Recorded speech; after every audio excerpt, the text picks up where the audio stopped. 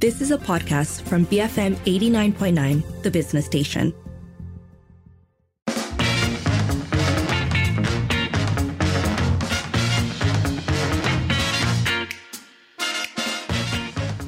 It is 5:08. You're listening to the Evening Edition with Sharmila and Sharad.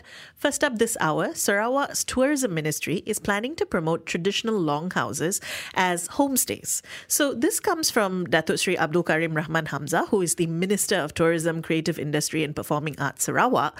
And what he said was that the longhouses being identified for this initiative are between Cebu and Kapit, and that these homestays would provide tourists with a unique experience as well as boost the state's tourism industry and contribute to the rural economy. He did say, however, that this was incumbent on the village chief and community of the Longhouse because they obviously live there. It's part of their daily life. So whether they wanted their longhouses to be used as homestays and because they're privately owned. Yeah, I think many of us think of Sarawak as this really large space and in which there are unique kind of differences between the peninsula and the state and the territory.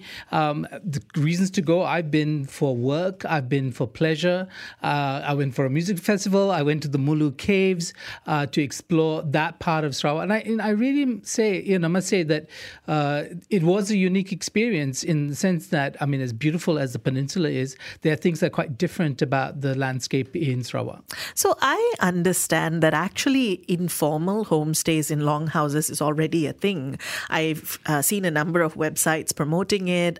In fact, back when I was in secondary school, I was part of a young journalist program that took us on an expedition to Sarawak, and I got to stay at a longhouse, which was very special.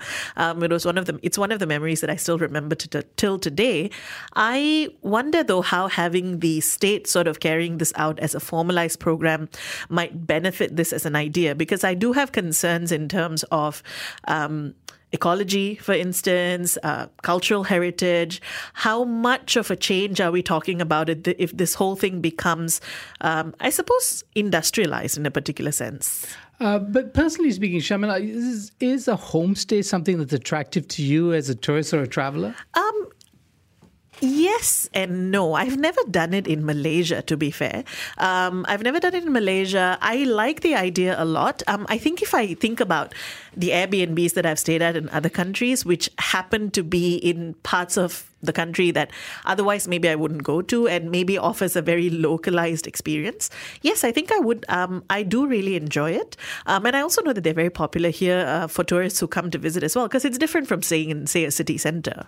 Yeah, it's true. But there's a difference between Airbnb, which might be somebody's or might have been somebody's house, and a homestay. The concept which suggests that you are somehow embedded into the family or the domestic life of that, that family. And so there's a promise of an experience that you wouldn't otherwise get in a situation where it's much more transactional. Yes, and it does bring in the local experience. It creates a sort of, like you said, it's almost an in-between state of travel and staying with somebody or staying with a family, right? And I think there's a lot there.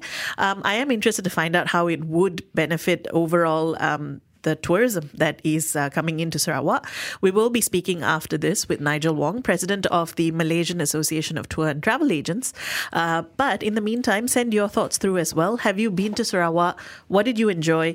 If you haven't, what would you like to see? You can call 77332900, send us a voice note or WhatsApp 018-789-8899, tweet us at BFM Radio. Being first matters. BFM 89.9. It's 5:13. You're listening to the Evening Edition with Sharmila and Sharad, and we're talking about an effort by the Sarawak state government to create homestay programs from their traditional longhouses. So we've been asking you, have you been to Sarawak? What did you enjoy? And if you haven't, what would you like to see? You can call 77332900, send us a voice note or WhatsApp 018-789-8899, tweet us at BFM Radio.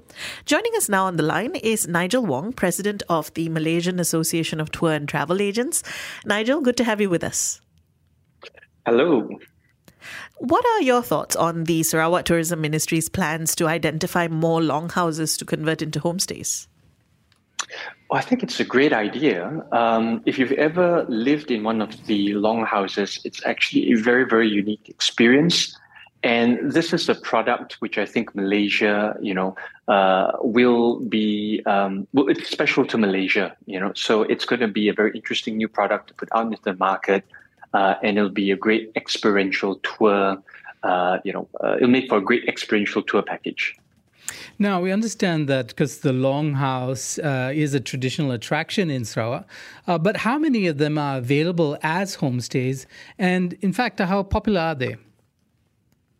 Well, at the moment, to our knowledge, there aren't many available. Some of them are available at pre-constructed or pre-designed, tourism or cultural villages, but there are not very many to name. I've actually lived in some of the longhouses with the tribes themselves, but they're not officially open for homestays. So if they manage to convert and prep more of these longhouses as a tourism product, I dare say we're going to see quite a few more. So how effective do you think they are going to be in terms of offering that authentic and immersive experience of Sarawak life and culture? Oh, I think they're going to be great. If you've ever stayed in a longhouse, it's very interesting because you're immediately immersed in the culture of the tribe you're staying with, and by virtue of who these people are, they include you in their activities. So when you stay at a longhouse, it's not just a room that you're going to board in for the night, and it's not just a meal they're going to serve you. You're literally going to be exposed to the people who live there. You're going to be up close and personal with them.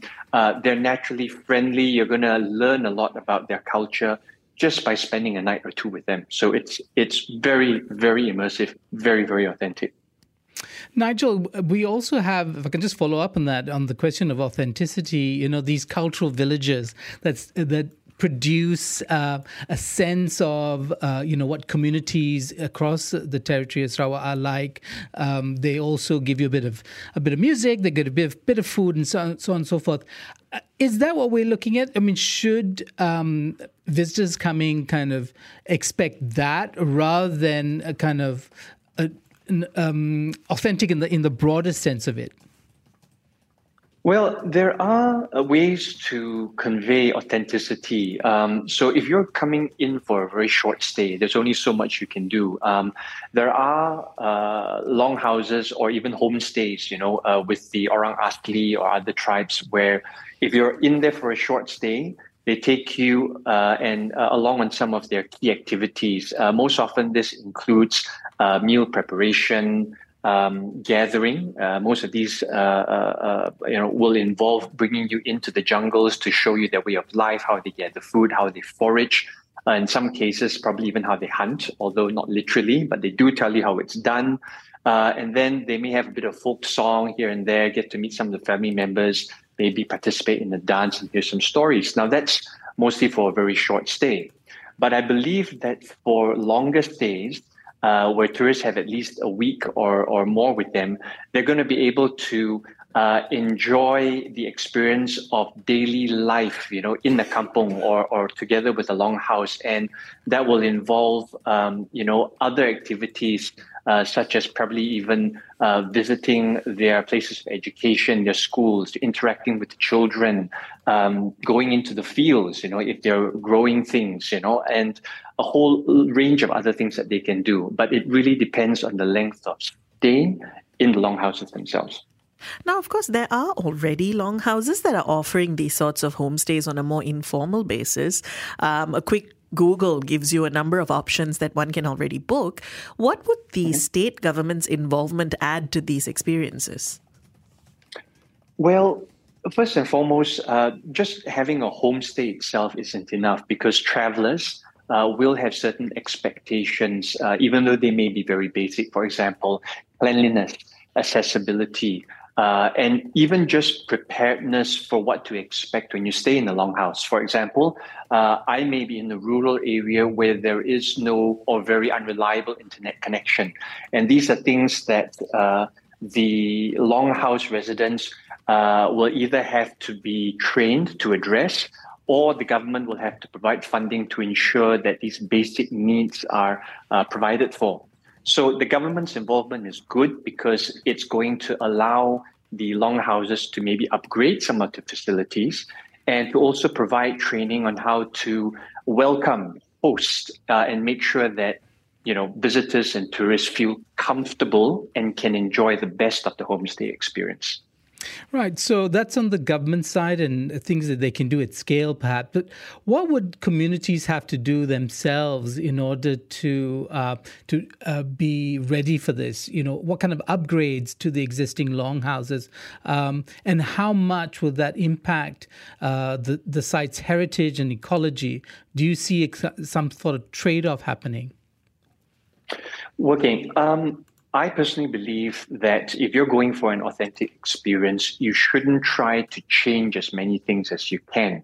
But that being said, again, if we're going to cater to more tourists, then that basic level of comfort needs to be addressed. Now, this can be done without impacting the way society actually, lives or the environment that they're staying in. For example, ensuring that toilet facilities are clean and up to a level of acceptable standards by tourists coming over. Accessibility to the village could be improved a little more. Now that may involve maybe the widening of paths or the inclusion of signage. Or even a service that makes it easy for tourists to get to and from these longhouses. And so all these things can be done without really affecting the way of life of the villagers. So, in a wider sense then, how have you seen these sorts of eco-culture tourism efforts help to bolster and contribute to local communities? Okay, so first and foremost, they're definitely going to see an increase in their revenue and because of that, a standard in their living. So that's a very obvious benefit. They're going to be able to expand what they do commercially. For example, many of these communities have their own handicrafts, for example, or foods that they've prepared, and they're going to be able to upscale, what they do by creating more of these products to sell to tourists when they arrive. The danger here, of course, is to ensure that this doesn't get out of hand so that it ruins the authenticity of the experience. Apart from that, they're definitely going to be exposed to a lot more culture. And this is generally good because it adds to the education of the communities as a whole, meeting different people, sharing experiences, understanding, people from other countries.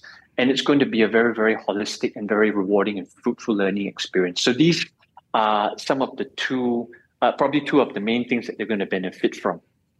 Now, what kind of support do prospective homestay operators need in order to create a more seamless experience?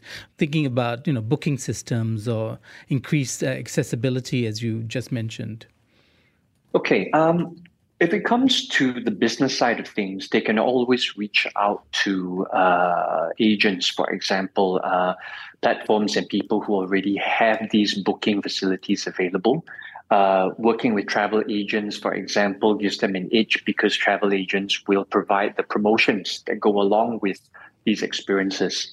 But I think most importantly, they need education and training. So this is going to be the key thing that governments and even private stakeholders will need to provide or work with the communities to provide them these skills. Of course, a little bit of funding will go a long way to helping the communities upgrade their existing facilities. I just want to follow up on that. You mentioned agents, but we also have this as a government initiative. What would you like to see? Would you like to see it centralized, or would you like the market, to kind of direct things? Look, I don't think you can really centralize everything. I would put it this way. The government should come in to foster and to drive this initiative. But at the end of the day, it's going to have to be put back into the hands of the communities and the tourism economy that supports these communities. So agents, for example, are going to be one crucial point. Now, they're going to be able to come in and they're going to be able to work with these communities in the long term. They will interact with them on a working level basis, understand the changing requirements of the villagers and the tourists, and more often than not, be able to help both parties, adjust expectations to meet halfway. And the government here, their sole role or their main role should be to kickstart and drive this initiative, provide the additional funding, the training, connect the villagers to all these different industry stakeholders, maybe monitor them as we go along and continue to promote and encourage this interaction, and let the nature of business take its course. Nigel, just to close off, how else would you like to see Sarawak be promoted as a travel destination in a sustainable manner? The one good thing about Sarawak is that it is mostly untouched in terms of tourism, and they've got a lot of attractions, a lot of hidden gems that maybe even Malaysians haven't seen or don't even know about. And, we've always been talking about sustainable tourism and high-yield tourism. And like many of the other attractions overseas, I would probably say that Sarawak should learn to cultivate its resources. Don't sell it off cheap, in that sense of the word. Make sure that the mechanisms they put in place guarantee a great experience for tourists who will then be willing to pay more, not just to experience the attraction, but also understanding that by paying, they're actually helping to do their part in conserving, preserving, and encouraging the growth, of local communities that, are caretakers of these wonderful natural resources that we have. Nigel, thanks for speaking with us today. Pleasure. That was Nigel Wong, president of the Malaysian Association of Tour and Travel Agents, weighing in on a piece of news out of the Sarawak Tourism Ministry that they are planning to convert more homestays, more longhouses into homestays. So we've been asking you, have you been to Sarawak? What did you enjoy? And if you haven't, what else would you like to see? You can call 77332900, send us a voice note or WhatsApp 018-789-8899, tweet us at BFM Radio. I think we have time on this side of things for a message that has come in from Belinda, who says, I just recently went to Mulu Caves, visited 4 caves, namely the Lung Cave, the Deer Cave, the Wind Cave, and the Clearwater Cave. They're just awesome. Nature is powerful. We stayed in a resort. It would be wonderful if we could have stayed in a longhouse. I still think Sarawak needs to do a lot more to publicize their tourist areas. Next, I'm visiting Barrio and definitely doing a homestay. And then Belinda also shared some very nice photos from the caves.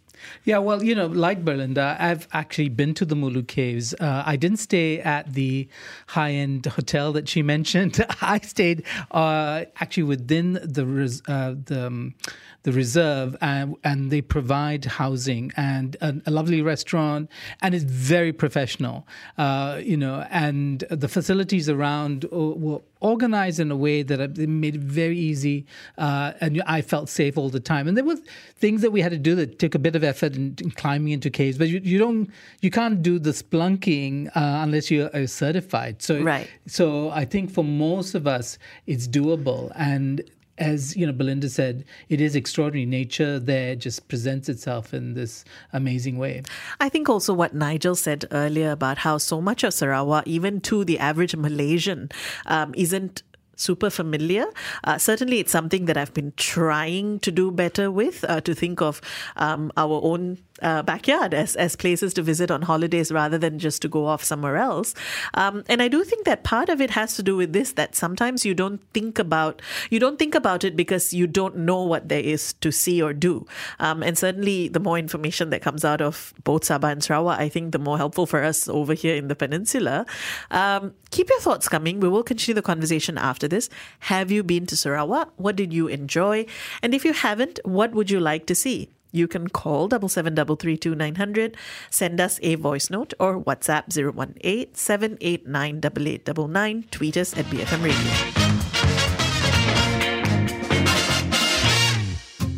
You have been listening to a podcast from BFM 89.9, the business station. For more stories of the same kind, download the BFM app.